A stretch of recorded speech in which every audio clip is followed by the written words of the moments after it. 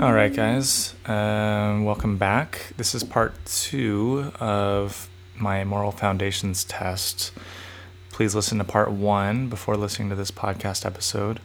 I am taking a 36-question test on moral foundational theory.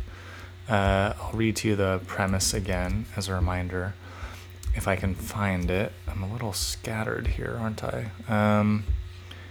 No, I'm not going to read it. I don't have it on the page, and I'm in the middle of this test, so I don't want to lose where I am. Basically, I'm taking this test to find out where I stack compared to society in terms of my moral principles. Jonathan Haidt especially has been one of the most influential thinkers in my life. I read his book, The Righteous Mind, after Trump won the election in 2016, because I was trying to just understand other people, if I'm honest. And I've gained a lot of appreciation for conservatives. Now, that doesn't mean I've become conservative. Maybe I have. I mean, that's kind of why I'm taking this test, to see if I actually am conservative.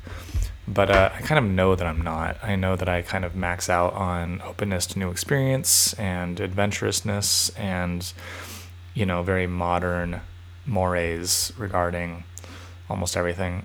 Well, not everything. I guess that's the thing. I'm learning. Is learning the right word? I'm appreciating some traditional things more and more. I think there's a lot to be said for stuff like that. So, yeah, you'll hear me talking about some of that in this test, and I think that'll continue here. But let's see how it goes. I'm going to do the last 11 out of 36 questions now, and then I'm going to analyze my responses and my score and all that. So let's get back into it. I just talked about that. Let's see where I'm at. All right. Yeah, let's get into it. I'm gonna resist my urge to to talk about other topics that I'm experiencing in my daily life right now. Now's not the time for that, Keith. Let's do this test. Question 25 of 36. This is it. While on a live on-air TV show, a man kills a baby rabbit with a knife. Okay. Seems excessive. Seems unpleasant. I need more information. Are we watching a Survivor episode, a Bear Grylls nature documentary style show? Are we watching a Real Housewives episode? Are we watching gratuitous violence? Are we learning anything? What is being appealed to here? Our base instincts for violence and terror, or our yearning to learn and understand nature? I might want to know how to kill a rabbit in the forest. But I don't really need to see a psychopath on live TV do something ghastly. You know what I mean? It depends. And that kind of goes for so many of these questions on this test. Context matters so much to me, for sure. Yes, there are universal truths, but it really depends. And I need to see a story play out in order to judge it. And this is not a lot of information to go on. That said, I'm not super offended by gore. I can handle it. I look at a lot of images of nature being brutal. I've seen a lot of animals die at the hand of one another. So I can tolerate that. I kind of judge society, like an American society that has a desire for this kind of TV. Obviously the TV producers are giving us what we want. Why do we want this? I would never choose to watch this in terms of an on-air TV show like Survivor. I've never watched Survivor, for instance. I could see some appeal, but the whole gamification and whatever melodrama, that's not very interesting to me. So yeah, I it's fine. I'm not disturbed. It's okay with me. It's not morally repugnant to like this question does not bother me morally. It's like I judge it like, why do we want this? Why are we watching this? But like the fact that it's a baby rabbit doesn't really make a difference to me. The fact that it's live on air doesn't really mean too much to me. It does have it's a statement about society. Maybe we've lost our way, but it's not that big of a deal. Like, people like to be entertained. Like, it's fine with me, basically. But I don't want to endorse it either. Next question. John's soccer coach decides that everyone on the team must wear black soccer shoes. But on the day of the match, John turns up wearing white soccer shoes instead. All right. I have a lot of thoughts about this, actually, and they go in different directions, as usual. I identify with John. I get it. I appreciate individuality and rebelliousness, for sure. That said, I'm not on a soccer team. I'm not playing any organized sports. I'm not working with a bunch of other people toward a unified goal, which is what team sports are. I used to play baseball as a kid. I played soccer too. I wore the team uniform. It's not the time to like express your individuality. Like, there are some ways, but embrace the uniform. Like, that's what you're doing. You're playing a team sport, and you're being part of a collective. And I'm not a collectivist at all. I'm not part of a co-op. I'm not into any of that kind of stuff. I'm definitely not a communist or something, but there's something to be said for camaraderie and, a defined goal that you mutually pursue. And your outfit might play a part in that. I mean, I watch some team sports, and I like when there's some like uniformity in the uniforms. I like seeing like something consistent from a design perspective. I like the aesthetic of that. It annoys me if I see one player doing something like that. Is this the time to make that statement? Is the soccer coach out of line for demanding this? Maybe, but like, there are these kind of militaristic vibes in things like sports. Like, it makes sense. Like, this is how we as a society exercise our drive for war, fundamentally speaking. Like, that's what sports are.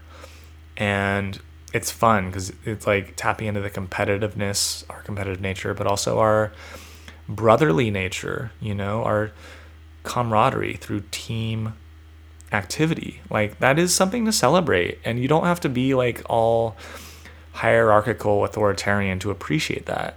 Like, I'm not that stuff, but I do judge John here for turning up in white soccer shoes. Like, he's some cool, no one's going to tell me what to do. Well, yeah, you have a coach. That's the coach's job, is to like essentially have the greater good in mind, Like, if you're in a symphony, it's not up to you to just take a solo. You know what I mean? Like, that's not up to you. I don't care how individualistic you are. That's not the point of a symphony. So I hate to be like all supportive of hierarchy and order, because that's not my spirit in general, but I get it. And like, if you're not into that, don't join a team sport. I do want to mention like a recent national news thing from a few years ago. Colin Kaepernick, the NFL athlete who took a knee during the national anthem to protest something or other. I mean, I don't even remember what he was protesting, so that's how effective that was. But he made a real name for himself. He got blacklisted from National Football League because he made it clear that he prioritized his own politics or spiritual beliefs or whatever over his game and his teammates. Like, he made a show of himself taking a knee during the national anthem. Now, granted, the national anthem sucks. Like, I don't need to, actually, it's a fine song, but I don't care about that when I'm at a game. I don't need to like stand up and put my hand over my heart. Like, whatever, I get it. Like, I don't have all this reverence for that. But you're a paid athlete as part of a team sport to play football. And I know that that's like a conservative talking point, but it's actually also true. So you have to pick your battles and find out where you can have your voice. Like, say in an interview what you believe. Go out and get a Nike sponsorship on your own time, standing up for something. Like, why are you making a spectacle taking away from the sport? I don't get that. I mean, I get it because I have that energy too, but I also do respect the game. I hate football. I hate National Football League. But I still get the pomp and circumstance around it. Like, that's part of it for people. That's why I hate it. It's because it's so militaristic and, rah, rah, rah, patriotic, jingoistic. Like, that is what NFL is. And this guy decided to fight that. And it's like, I get it. Like, I'm on his side, actually. But I demonstrate that by not paying attention, not watching games. That's how I deal with it. You know what I mean? I don't join the league and then take it down from the inside by taking a knee. It's like, yeah, surprise, surprise, no one likes you now that is involved with that league. And the people that like you, yeah, they buy Nike shoes so you can sell to them. But like, I don't know. It's just like, find your audience, know the time and place, pick your battles, like, you don't have to be, this is not a black and white thing. You don't have to be like pure authoritarian. These are the rules. And you don't also have to be an individual at all times. Let your freak flag fly, like, don't you get it? Like, life is nuanced and you have to like have some sophistication about this stuff. I judge John here. Like, I'm annoyed that he wears white shoes, even though I get it. It's not the time. Next. My computer is acting up. It's pretty annoying. How many questions did I accidentally skip just now? Okay. 27. Hannah inherited an old flag of her country from her father, but has never used it. One day, when Hannah is cleaning the house, she discovers that she is out of rags, so she uses the flag as a rag to clean the house. Wow. Look, I'm not a patriot. I don't have I've never owned a flag. I don't care about the flag really, but this is wrong. Like, that's not cool. If I was directing a movie or writing a story, I would use this little moment to show how disrespectful and oblivious Hannah is to greater things. And maybe, I'm not a God and country person. Let's be honest. I'm an atheist that lives abroad. But nonetheless, like, have some damn respect for what your father has handed you. It means something to him. Like, if you print the flag onto a rag, that's fine. Or even toilet paper, like, whatever. But to like take this like relic or this like souvenir and desecrate it to clean, like that, like, I don't even use, I don't know, like when I clean, like, I'm conscious of what I'm using. I won't even use like a good towel to wipe down. You know what I mean? Like, this is so egregious to me as like an OCD kind of person, or kind of like a, everything in its right place kind of person. Like, this is egregious. It's rude and it's disrespectful. And it's not that it's about your country. Like, I don't care about that. The flag means so many different things to different people. And I think for Americans, it's hard for us because, like, look, we're not one nation. We're many nations under one empire.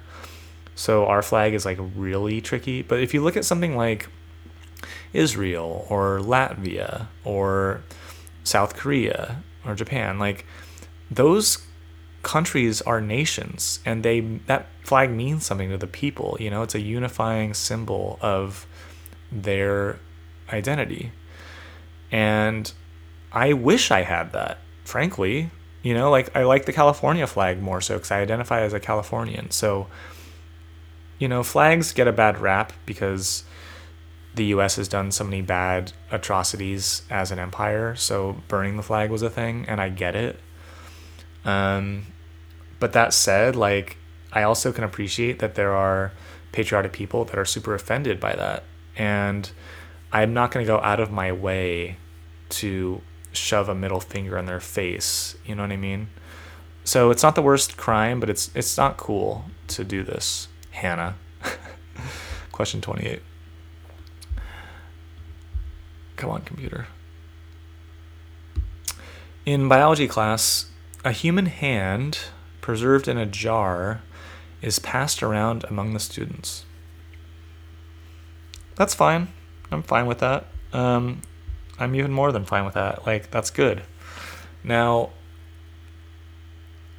let me expound on it. I respect science. I respect understanding and dissecting, and I'm even okay with testing things on animals for the greater good of knowledge. You know, like, I have a high tolerance for that, and a human hand doesn't freak me out.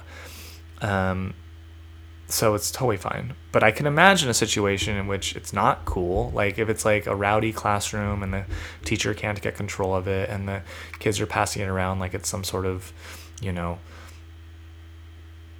like without any reverence at all. Like, they're just like almost dropping it and laughing and being like, ew, gross. Like, if it's like that, that's not cool, right? But let's presume it's just a normal classroom and it's for the sake of science and it's a human hand. Like, we should be so lucky as to see a human hand in that way. Like, that's interesting. That changes your whole perspective on what a hand is, you know? That's fascinating, frankly. Now, I'll say another thing. I wouldn't want it to be my hand. I'm not too serious about that. Like, I'll be dead, so whatever in regard to my body, but I do have some spiritual beliefs about my body. I want to be buried in the earth without a coffin. I want to be one with the earth. I don't want to be burned. I think that's weird. I don't know why people are so into that. I want my body to like degrade back into Mother Nature. Scattering your ashes is kind of cool, but like, it's never quite right. Like, I would love to be in the air, but like, it's very hard to go from a physical solid to a gas, and burning is just like, why do you want to get burned? Like, that's what happened in the Holocaust. Like, that's dehumanizing. I don't even know if I want to donate my organs, because I have a sense of selfhood that is a little irrational, but not that irrational. I mean, look, we live in our bodies our whole lives, so of course we are connected to them. I don't have this total disregard for my body. When I'm dead, I won't have a say in that, but right now I do have a say, and I want it to be intact. So I revere the human body, but that's what makes science even more valuable. Like, we want to understand ourselves and our bodies, and if this can be done respectfully, that is awesome. So I am doubly okay, but not triply okay, because again, like, there is something disturbing about a dismembered hand or any part of your body, because like, yeah, it's, someone had to cut that off. Someone had to take that from a full body. Someone had to die to produce that hand. You know what I mean? Like, there's some amount of disturbance there, but I'm not squeamish about it. Next. In sex education class, the students are taught that since the sexes are equal, the girls should sleep with as many guys as they want without fear of being considered sluts. Here we go. I'm going to get onto a rant about this. I know it. I'll start by just saying slut shaming is lame. Don't shame sluts. Sluts are cool. Sluts are girls, maybe guys, that hook up freely with as many people as they want. That's fine. Like, I like that. I value people that do that. It's cool. I can handle that. I'm kind of hedonistic. That's not true for everyone. So here we go. The students are taught that since the sexes are equal, that's just not true. The sexes are not equal. I mean, especially in a sex education class, the sexes are literally different. Now, socially, politically, all humans deserve rights, and they all deserve equal rights. I believe in striving for that as a liberal, as a classical liberal, as a whatever. But that doesn't mean that the genders are the same thing. This is a very misguided sex ed teacher to bring politics into sex education. Sex is literally opposite genitalia, and those genitalia are fundamentally different. Now, this is maybe biological essentialism, what I'm about to say, and that does open me up for criticism, but I'm going to say it. This is the deal. Men have penises, which insert into openings. Women have vaginas, which receive things. That is already a fundamental difference energetically. To penetrate versus to receive is fundamentally, it's a huge cosmic difference. And if you don't get that, like, you don't understand anything, maybe. Like, there's a Zen yin-yang beauty to this difference, and it should be acknowledged and it should be celebrated. It should not be denied for the sake of political convenience. This has nothing to do with what you're paid, with what jobs you get, with whether or not you vote. It has nothing to do with that. This is sex. And sex is primal, sex is cosmic, sex is ahistorical. Like, sex is such a big deal, and I hate that we're politicizing it. Now, there are the politics of sex, but that's not what we're talking about. I guess it is. I guess this question is kind of about the politics of sex. Okay. Men produce, and look, let's not get into the trans stuff. I'm talking biologically, XY chromosomes and XX chromosomes. Men produce sperm, which comes out in the form of semen, and look, they can produce infinite amounts of this. That matters. Women produce or bear or have whatever eggs. Now, this is a fundamental difference as well. Like, a man can ejaculate, let's say 5 times a day, into a different woman every time and impregnate all of them. He can do that 5 times a day for his whole life, his whole sexual maturity. That is crucial to understanding the difference in the genders. Women, yeah, you can go be sluts and have sex for fun, that's fine, but you will be impregnated by one sperm cell, and you will carry that one sperm cell for 9 months until it becomes a human being. That is a huge deal. You are not the same as a man that can just go ejaculate as much as he wants anywhere and is primally driven to do so. You have different biological programming to nurture that one fertilized egg. You can ignore that. We can structure society to ignore that. I'm okay with doing that to some degree, but men and women are not the same, period.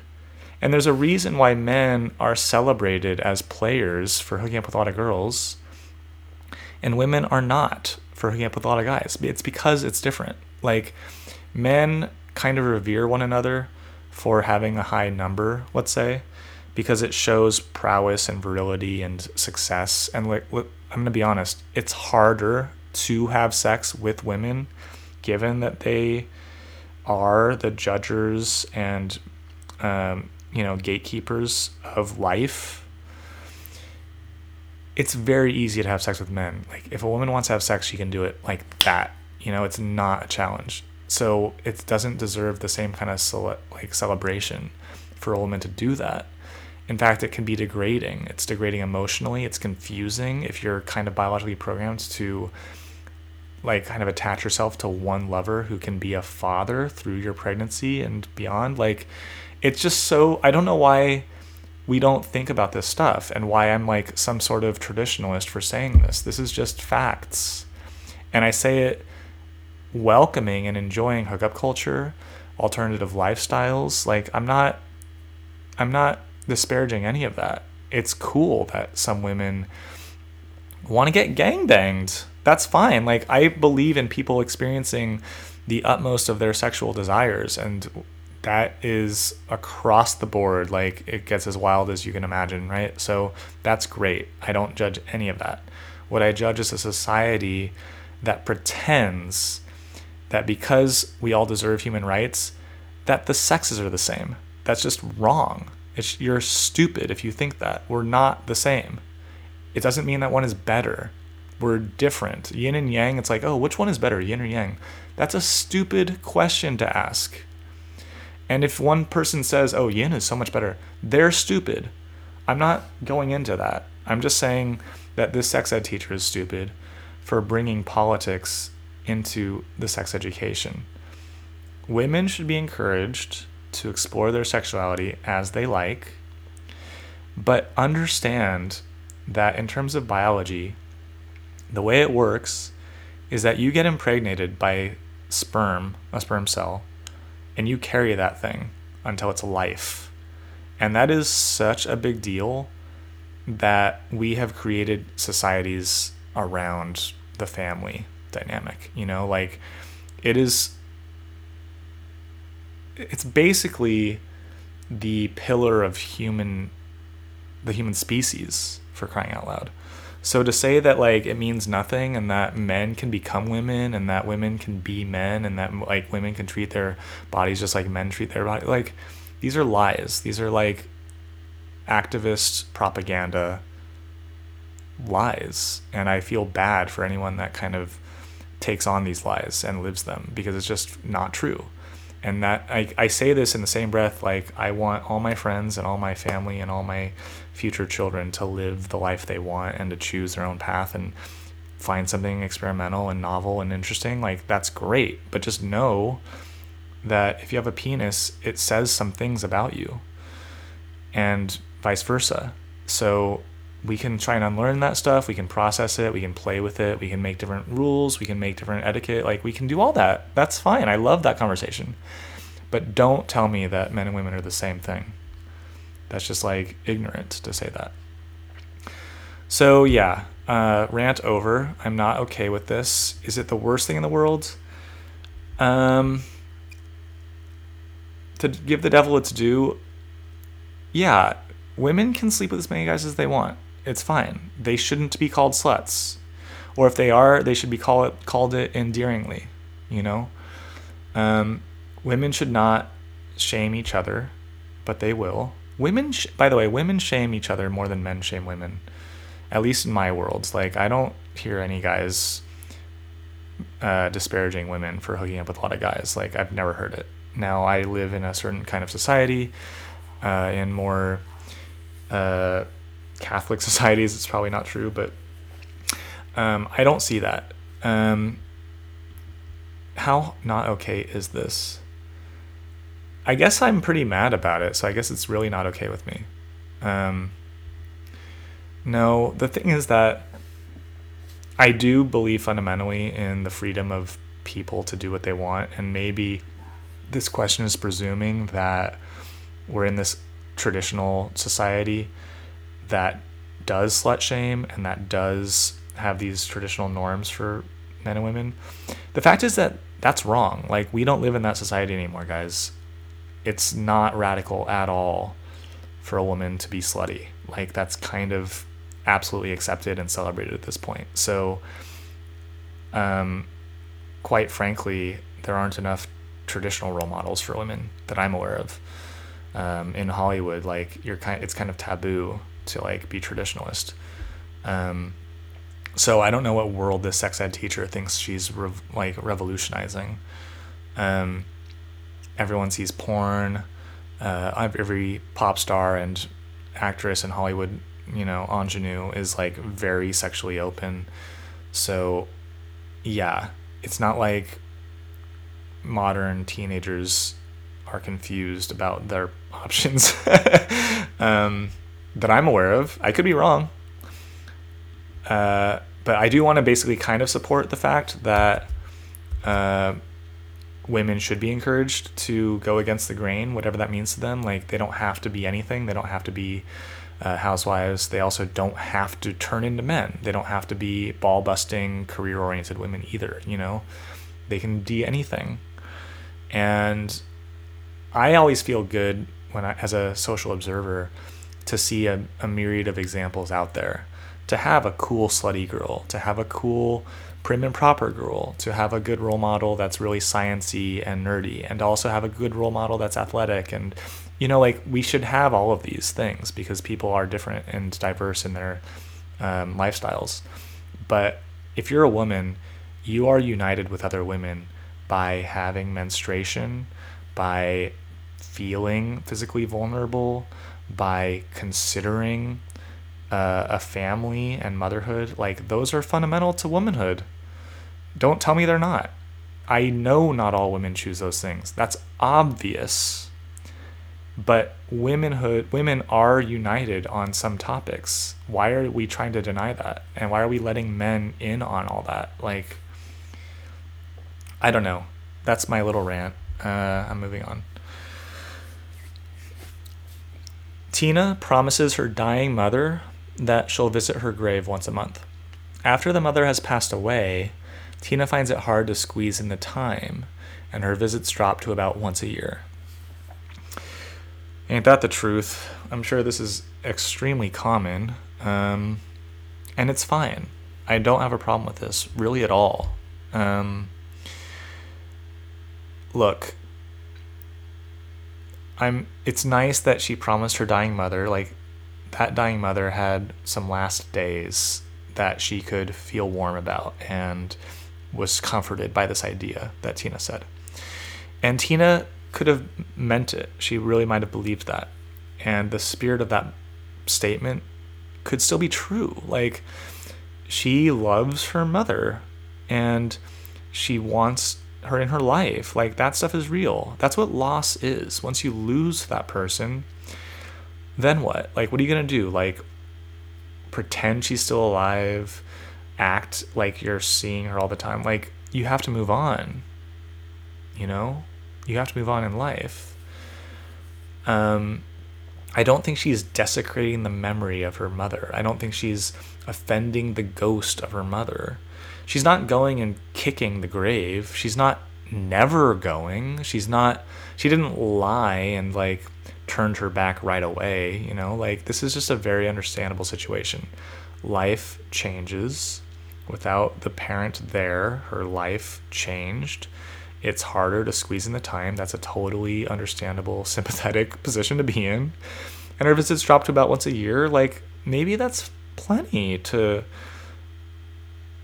remember, to honor her in this specific way. I mean, I'm sure the memory pops up constantly in her life as she's washing her dishes and stuff. That doesn't mean she has to go to the gravesite.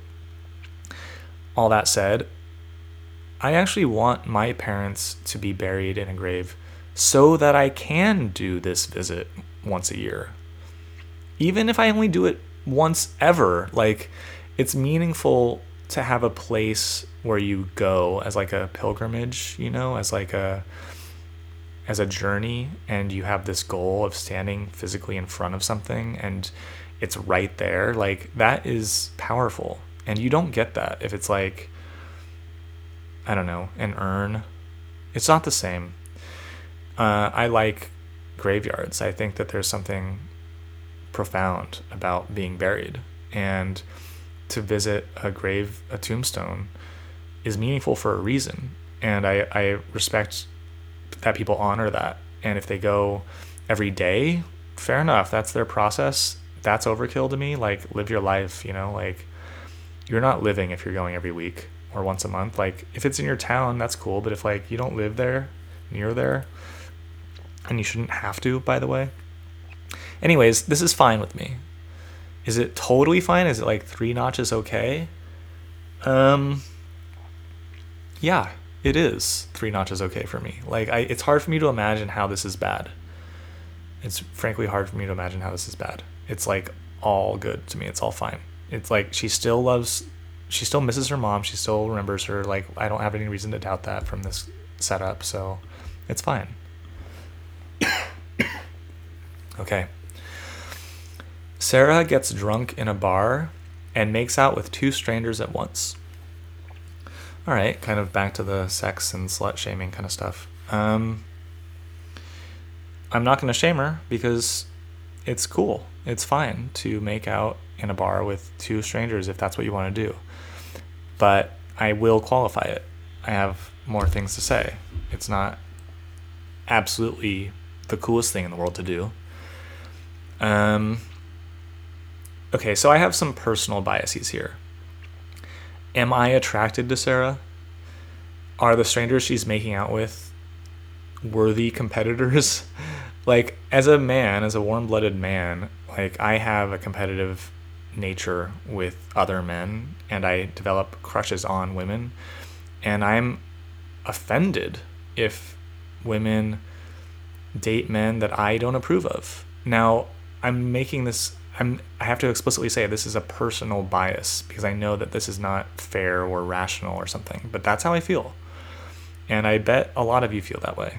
Like, I don't want to see my crush make out with 2 losers that are super gross and maybe even taking advantage of her and it's not even consensual. Like, I'm going to get pissed and I'll judge Sarah for getting too loose because she's put herself in that position, and I'll want to like fight these guys, you know what I mean? Like, I can imagine that. But I can also imagine Sarah being my friend and like knowing that she's like stressed out and hasn't maybe like expressed her sexuality in a while, or maybe this is kind of a fantasy, and these 2 strangers are like actually cool guys that all of our friends were hanging out with in this bar, and you know, they were flirting and it led to this, and it was awesome, and I was totally encouraging of it because these guys seemed like, you know, on her level, and I vouched for them even, and you know, she's getting wasted because that's how she relaxes and she wants to lower inhibitions. So like, I can totally see both sides. I see that side even more because I've been in plenty of bars where this kind of thing happens. Maybe not 2 strangers at once necessarily, but people like to let loose in a hedonistic way. People like to lose their minds. Like, I fully endorse that. It's Dionysian. It's important spiritually for people to lose consciousness, not blackout consciousness, but like to lose their state of mind that imprisons them on a daily basis. It's important to lose that and to get in touch with our animalistic sides, you know? My only issue is my personal bias regarding Sarah and the people that she chooses to make out with.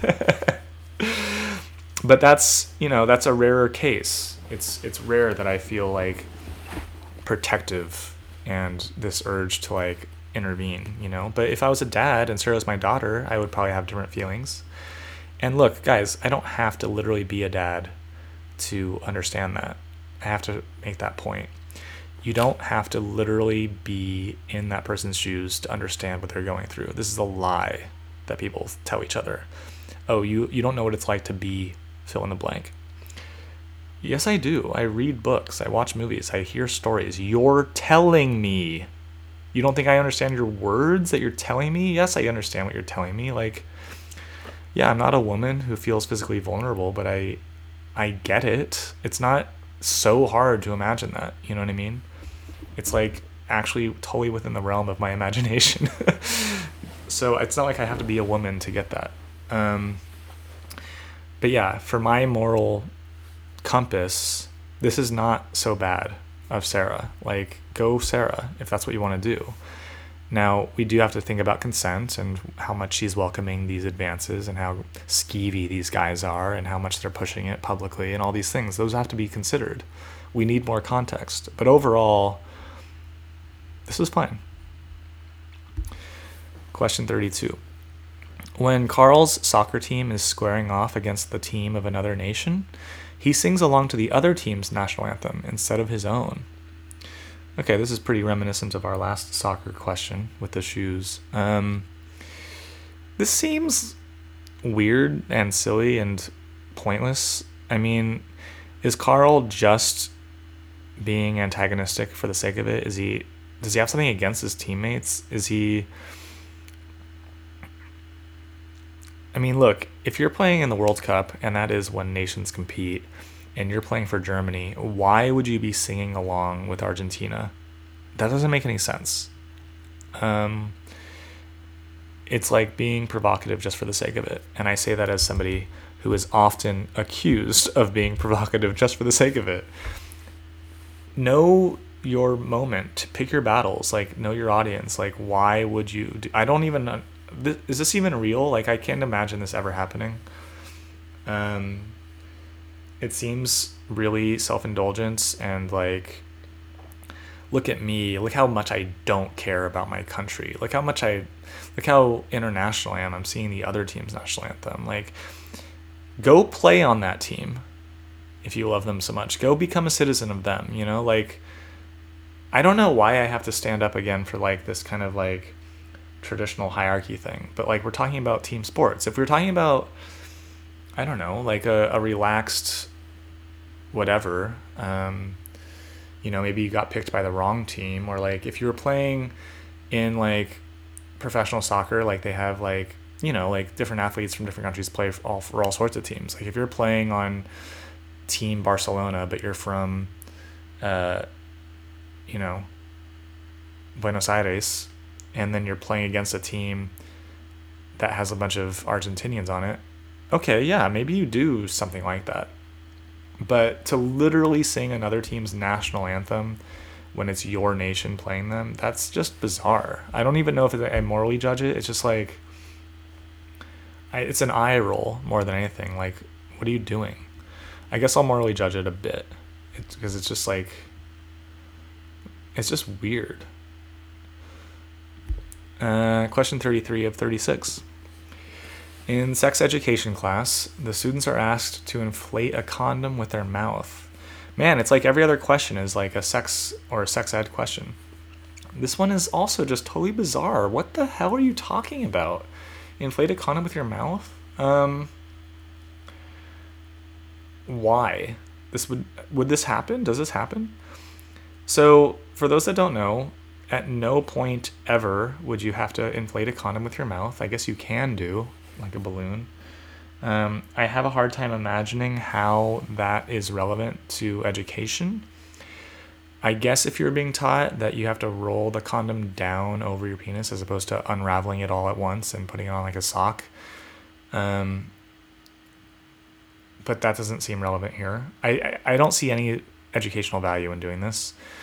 I also don't see any like danger in terms of traumatizing kids, or, you know, it's not like it's like wrong information. It's just totally irrelevant. I would definitely strike it from the curriculum, but I wouldn't necessarily fire the teacher. It could be in jest. It could be to make the classroom looser and lighter, maybe. That's valid, maybe. I can say as a former educator, and maybe I'll always be an educator in some way, there's a value to like keeping things loose and trying out things and improvising in a classroom, and maybe that falls in the line here. Is it morally okay or not? It's I don't know. Morals don't really come into this to me. It's fine, I guess. Yeah, morally speaking, it's slightly okay, I guess. Like, if that's where the classroom goes with their juvenile energy, I won't reprimand them. I'll like ask them to stop after one, you know, class clown does it. You know what I mean? Like, that's it. I don't want to like shame that. I don't want to traumatize by making a big deal out of it. Like, fine, it happened. It's not an immoral act to do that. But I would not ask them to do it. Like, why are the students asked to do that? You know, like, this is such a weird question. I don't even know what this is testing for, but that's weird. But I'm going to say slightly okay. 34. Some men have a private all-male club, and feminists take them to court demanding that they open it up to women. This is where feminism gets a bad name. Like, why are you nagging this private all-male club? This is not a corporation. This is not voting rights. This is a private all-male club. Like, leave men alone. Let them have spaces. Like, I don't understand this urge to like spoil everything with this activist energy. We demand equal representation in your club. Like, what are you talking about? This is a poker game. This is, whatever it is. I don't know. Like, this is a bachelor party. Like, why do you think you belong in every little group? You don't. Like, not everyone gets, you're not owed access to everything in the world. You're not owed sexual partners. That's a hard lesson that we all have to learn. You're not owed a certain wage. Like, you're not owed anything. We try and set up a society so that people's needs are covered as best we can, while still appreciating that we're individuals on a messy planet. Like, what is this need to control this? Let people have their spaces. I don't get this. How private? What kind of club are we talking about? I guess I can imagine an instance where it's not cool for men to like make it only men. If it's a school, like if it's Harvard and that's a private all male club, okay, maybe that's something to open up because, higher ed institutions are a gate toward professional lives, like that should be opened up. At some point, institutions like clubs become so big that they're no longer just private. It's hard to call it private, But if it's like literally a neighborhood of dudes that like watching sports together, why do you even want to be a part of it? Like, if you belong, if you mix in, like, you'll be a part. Like, there are girls that are just one of the guys, like, you can do it. Demanding it based on equality is like, it's annoying. Like, average people are annoyed by that behavior. It's like, go make your own club, like, that's what's happening right now. Like, in my world of like art and photography and writing, like, it's the other way around. It's all like women's groups only, like female photographers only, like female photographers wanted. Like, there's all these Instagrams of like, it's all women. And yeah, I get it. Like, maybe it used to be boys clubs. Maybe there are like photography clubs that were male dominated. But it's not that you were forbidden.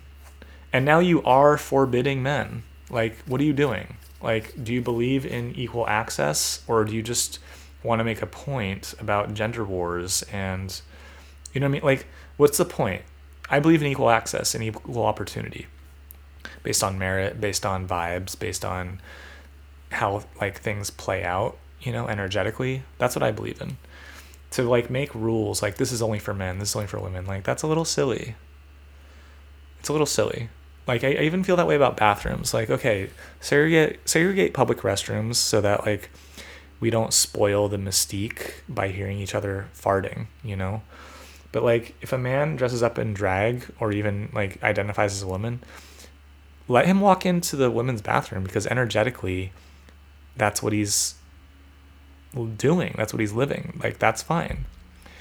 And vice versa. But this does not need to be taken to court, does it?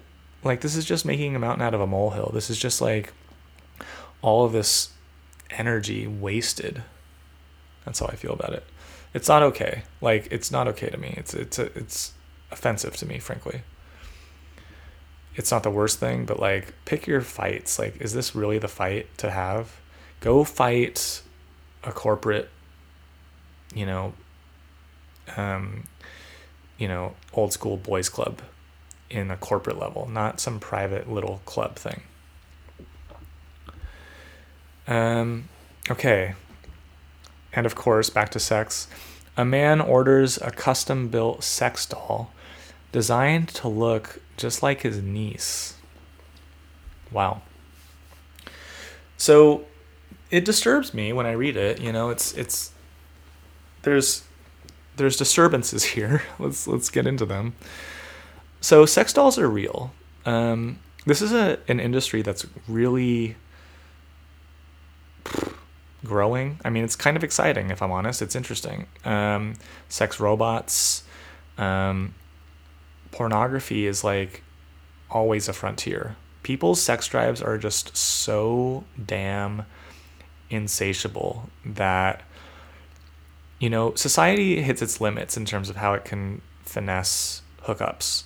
Because again, women are difficult. Women ain't easy. Like it's very rare to meet, quote, easy women. Dating apps are always majority men. Always. Men just always want sex more than women across the board. Not in every instance, not in every relationship, obviously. But like in terms of single people, in terms of single men versus single women, in general, there's an obvious market for sex dolls. Okay, that's probably not where I'm supposed to be focusing. The niece part is probably more salacious. What would truly be disturbing in this question, and what I would absolutely judge morally, is if this man assaulted his niece, sexually assaulted his niece. That is obviously not okay. That is extremely not okay. That said, it actually is a net good that he's had a custom-built sex doll ordered, because he's sublimating his attraction into something where there is no victim. And I want to make a point here regarding sexual attraction. We don't choose who we're attracted to. No one chooses that. Man, I wish I could. I wish I could choose who I was attracted to. That would be so convenient if I could just literally be attracted to the person next to me that likes me.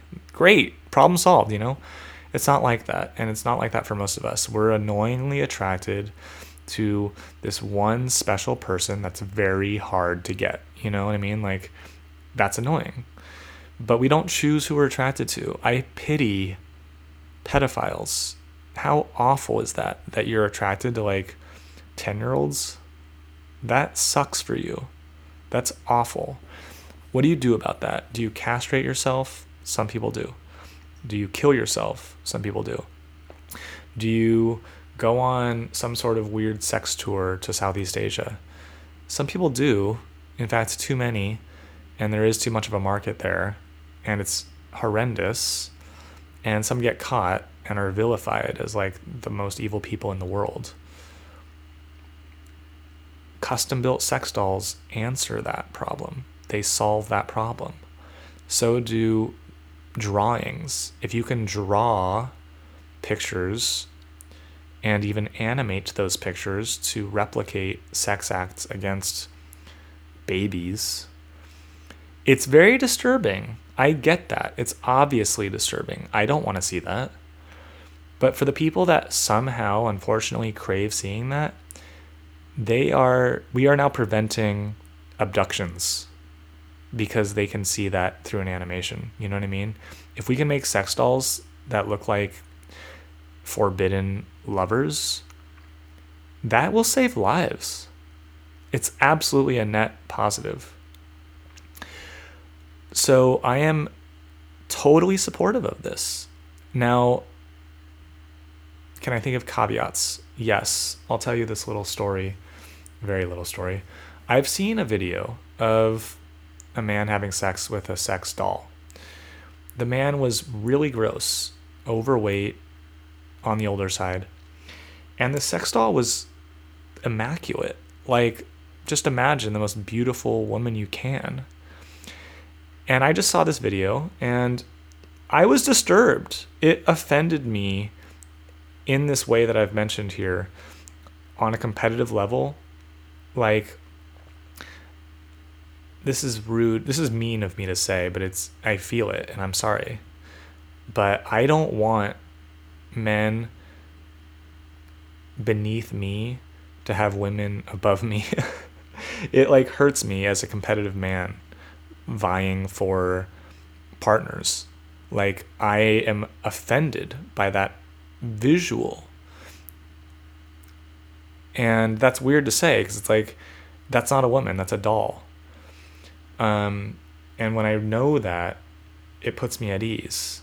Like, this man that I've just described probably never can have sex with this beautiful woman, but he can replicate it. He can watch porn, for instance, of beautiful women, but he can also now have a sex doll. And I celebrate people exploring their sexual fantasies, just like with this girl in the bar making out with two guys. Like, there's some judgment there depending on the circumstance, but overall, do you find your pleasure, do what you need to do to get your kicks and to feel fulfilled in life. Like, that's the point, right? That's like why we're here. Like, isn't that our goal in general, just to feel fulfilled, to have like a great meal that satisfies us, to have a family that we love and cherish, like to have work that's meaningful? Like, we want to be fulfilled. Having sex in this way might fulfill people, so I support it. I have no creepy qualms about it. Yes, his niece, that's creepy to me and to his niece and to everyone that knows both, for sure. But to the makers of the doll, it doesn't matter. And now look, I think we've successfully sublimated his skeevy desire into something as healthy as possible, basically. Does it give him this taste for it and now he wants the real thing? That's kind of the argument against video games, right? Like, oh, it's violent video games that are making people violent. No, people were violent before video games. It sublimates aggression. It sublimates it. Which means it channels that innate energy in us, and it provides a healthier place for it to go. That's what that does. So I support this, and I almost should just go full okay, like all the way. Do you guys think that I should hold back a little bit given my own biases? I'm not sure. I mean, no, I fully support it. I've made the argument for it. All right, guys, we're on the last question. Question 36. An Army lieutenant neglects to file a report on a civilian killing done by his troops because he knows it was an accident. All right, this is also a big one.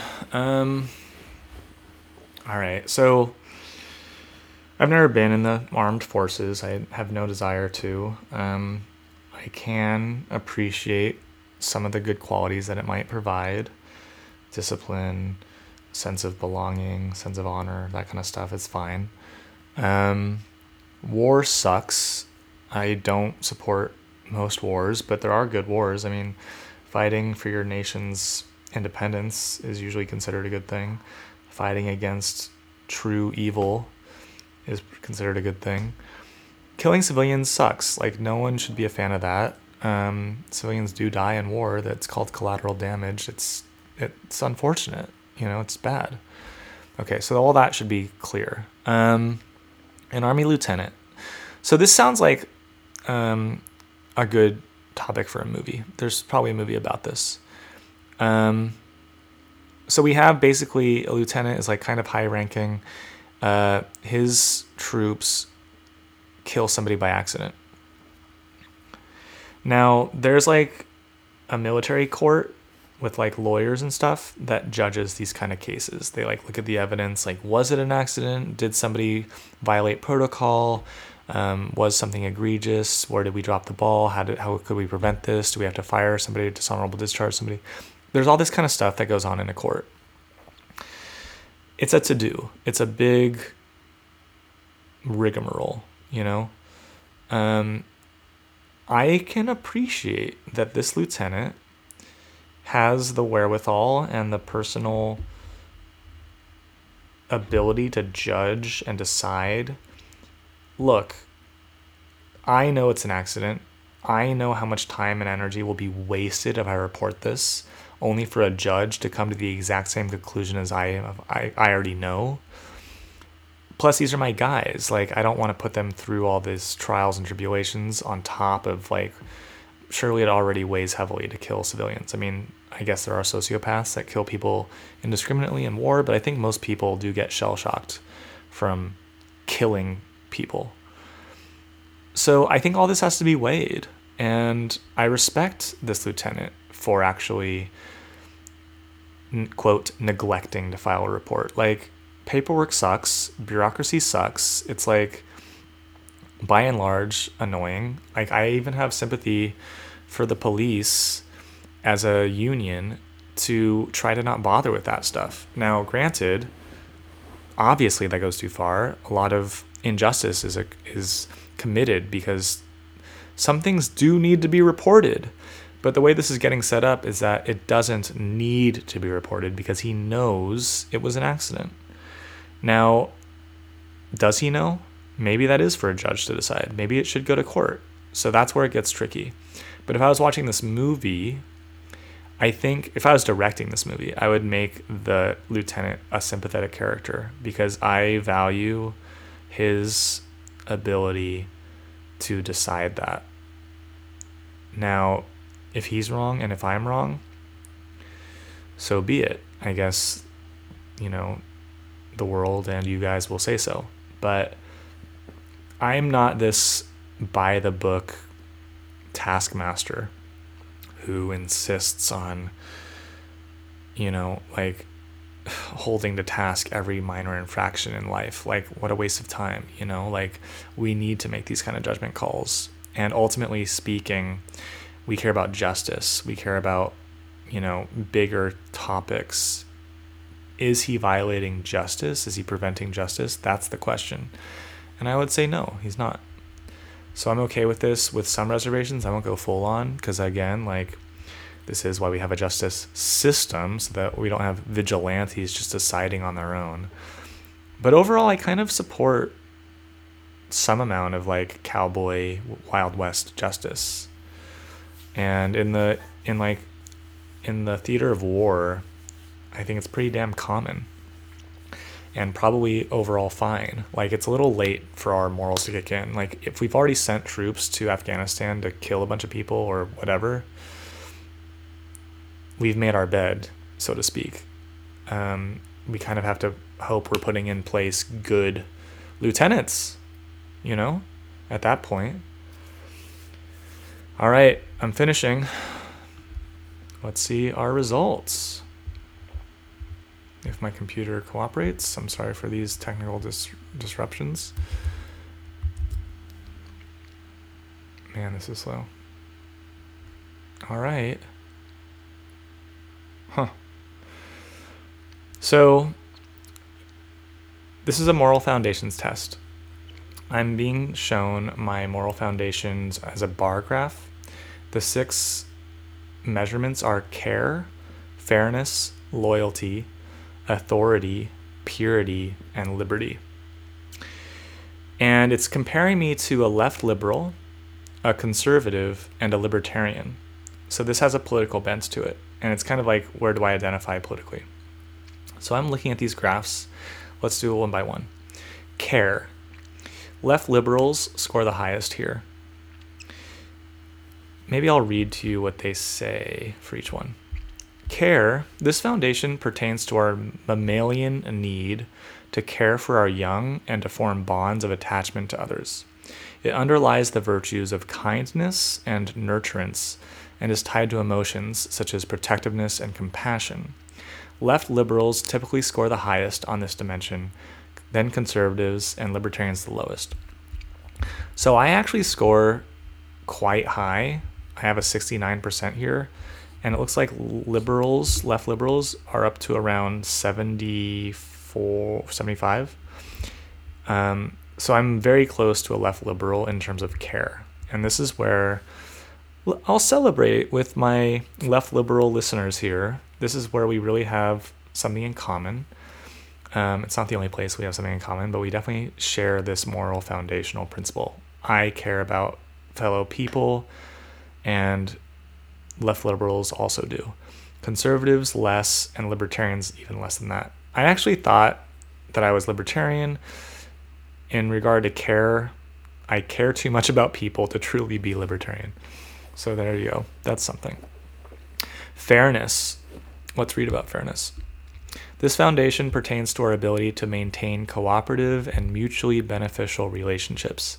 It underlies the virtues of honesty, justice, and dependability. It is tied to emotions such as gratitude, anger, and guilt. Left liberals typically score higher on this dimension than conservatives and libertarians, right? So left liberals are all the way up to, again, 76 or so. I don't know what these numbers mean, but yeah, on the bar graph, left liberals are the highest. I'm lower here. I'm higher than the other two, but I'm lower than left liberals. So fairness, I don't prioritize as much as a left liberal. I'm not as cutthroat about life as libertarians, and conservatives seem to be the most careless about fairness. So there you go. I'm closer to a libertarian regarding fairness. Life's not fair, and we can try and make it fair, but it's never going to be that fair. So I think I just understand that deeper than left liberals. Loyalty. This foundation is derived from our species' long history of living as tribes and clans, enabling us to form cohesive communities. It underlies the virtues of patriotism, bravery, and self-sacrifice on behalf of the group. It is tied to emotions such as pride and a sense of belonging. Conservatives typically score higher on this dimension than left liberals and libertarians. Okay, so looking at this, yeah, conservatives are all the way up at 60, 64 or so. So I actually do score higher here than left liberals and libertarians, but nowhere near as high as conservatives. I'm at a 50%. I don't agree with this. Quite frankly, left liberals are way more loyal than they think. They're loyal to each other. They play partisan politics just as much as right-wingers. So left liberals are lying when they say that they're not valuing loyalty. Again, this is tribal and clannish, and liberals do that. I think libertarians do it much less, and I would put myself more toward libertarian in this regard. I think I answered this test giving a lot of voice to the conservative loyal side, like in the sports questions, because it's like that's their arena, like that's the whole point of those things. I don't do that stuff. And again, like I'm not scoring that high, but again, 50%. It's funny because like I haven't been loyal to anything ever. I've never kept a job for more than several years. I've even my longest lasting friendships have suffered plenty of tumult, even though I do feel loyal to my friendships. It's silly that I'm considered more loyal than a leftist, but whatever. That does make me suspect this test, if I'm honest. Authority. This foundation was shaped by humanity's long history of bonding together in hierarchical social interactions. It underlies the virtues of respect for tradition and deference to legitimate authority. It is tied to emotions such as fear, respect, and awe. Conservatives typically score higher on this. All right, well, now I'm really suspicious because I'm scoring a 67% on this. That is absurd. This puts me on the same level as a conservative. Now, honestly, guys, does it sound like I revere authority as much as a conservative? That is weird. I don't know where they're basing this. I definitely answered some things as from a traditional point of view.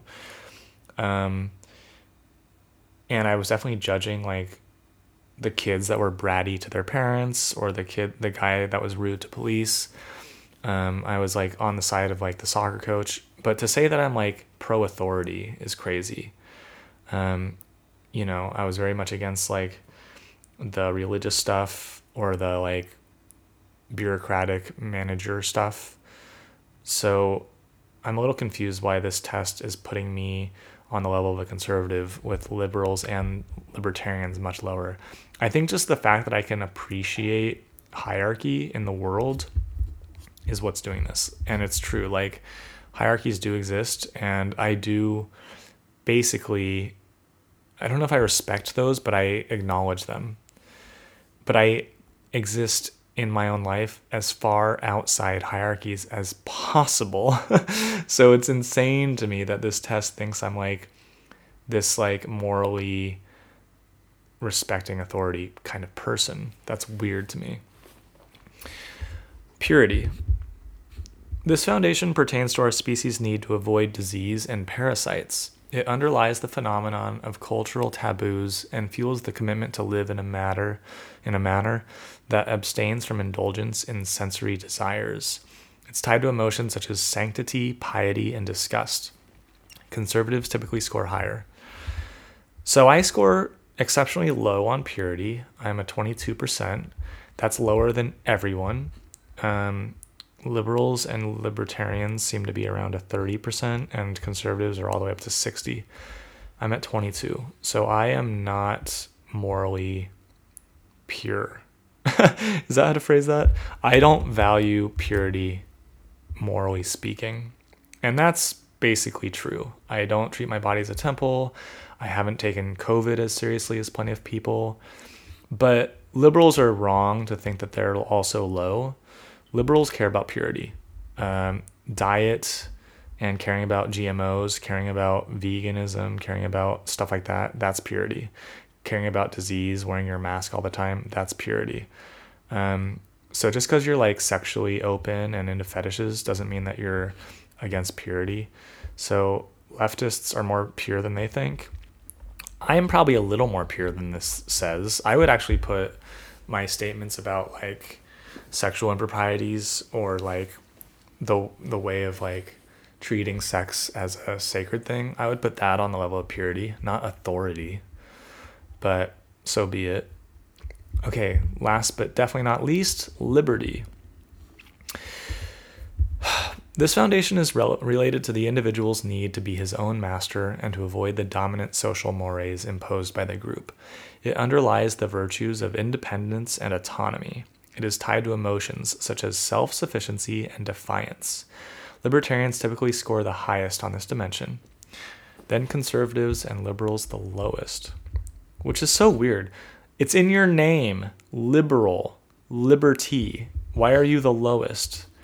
I am the highest here. In fact, this is making the point that my strongest moral foundation is liberty at 75%. So I'm closer to libertarians here.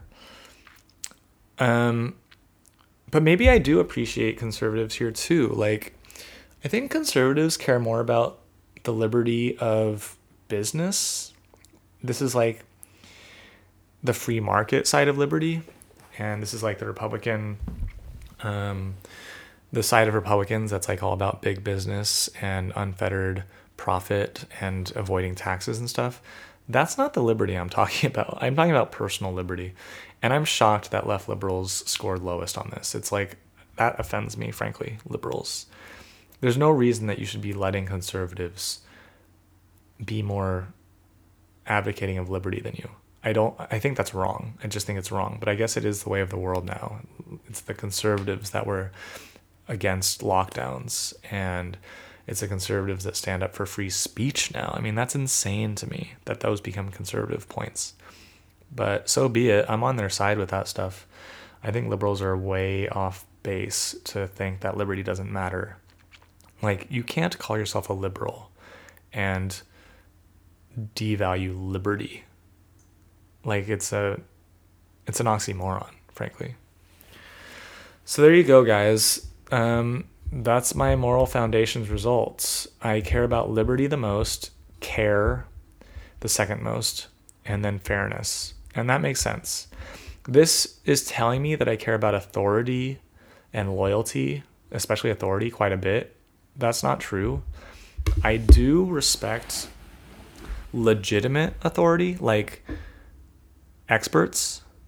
I respect that. And so do you liberals. Like, whenever you say respect the science, trust the science, that's a plea to authority. I think that I have less of that, to be honest, but this test doesn't seem to agree. Anyways, you've heard me take the test, so you can make up your own mind.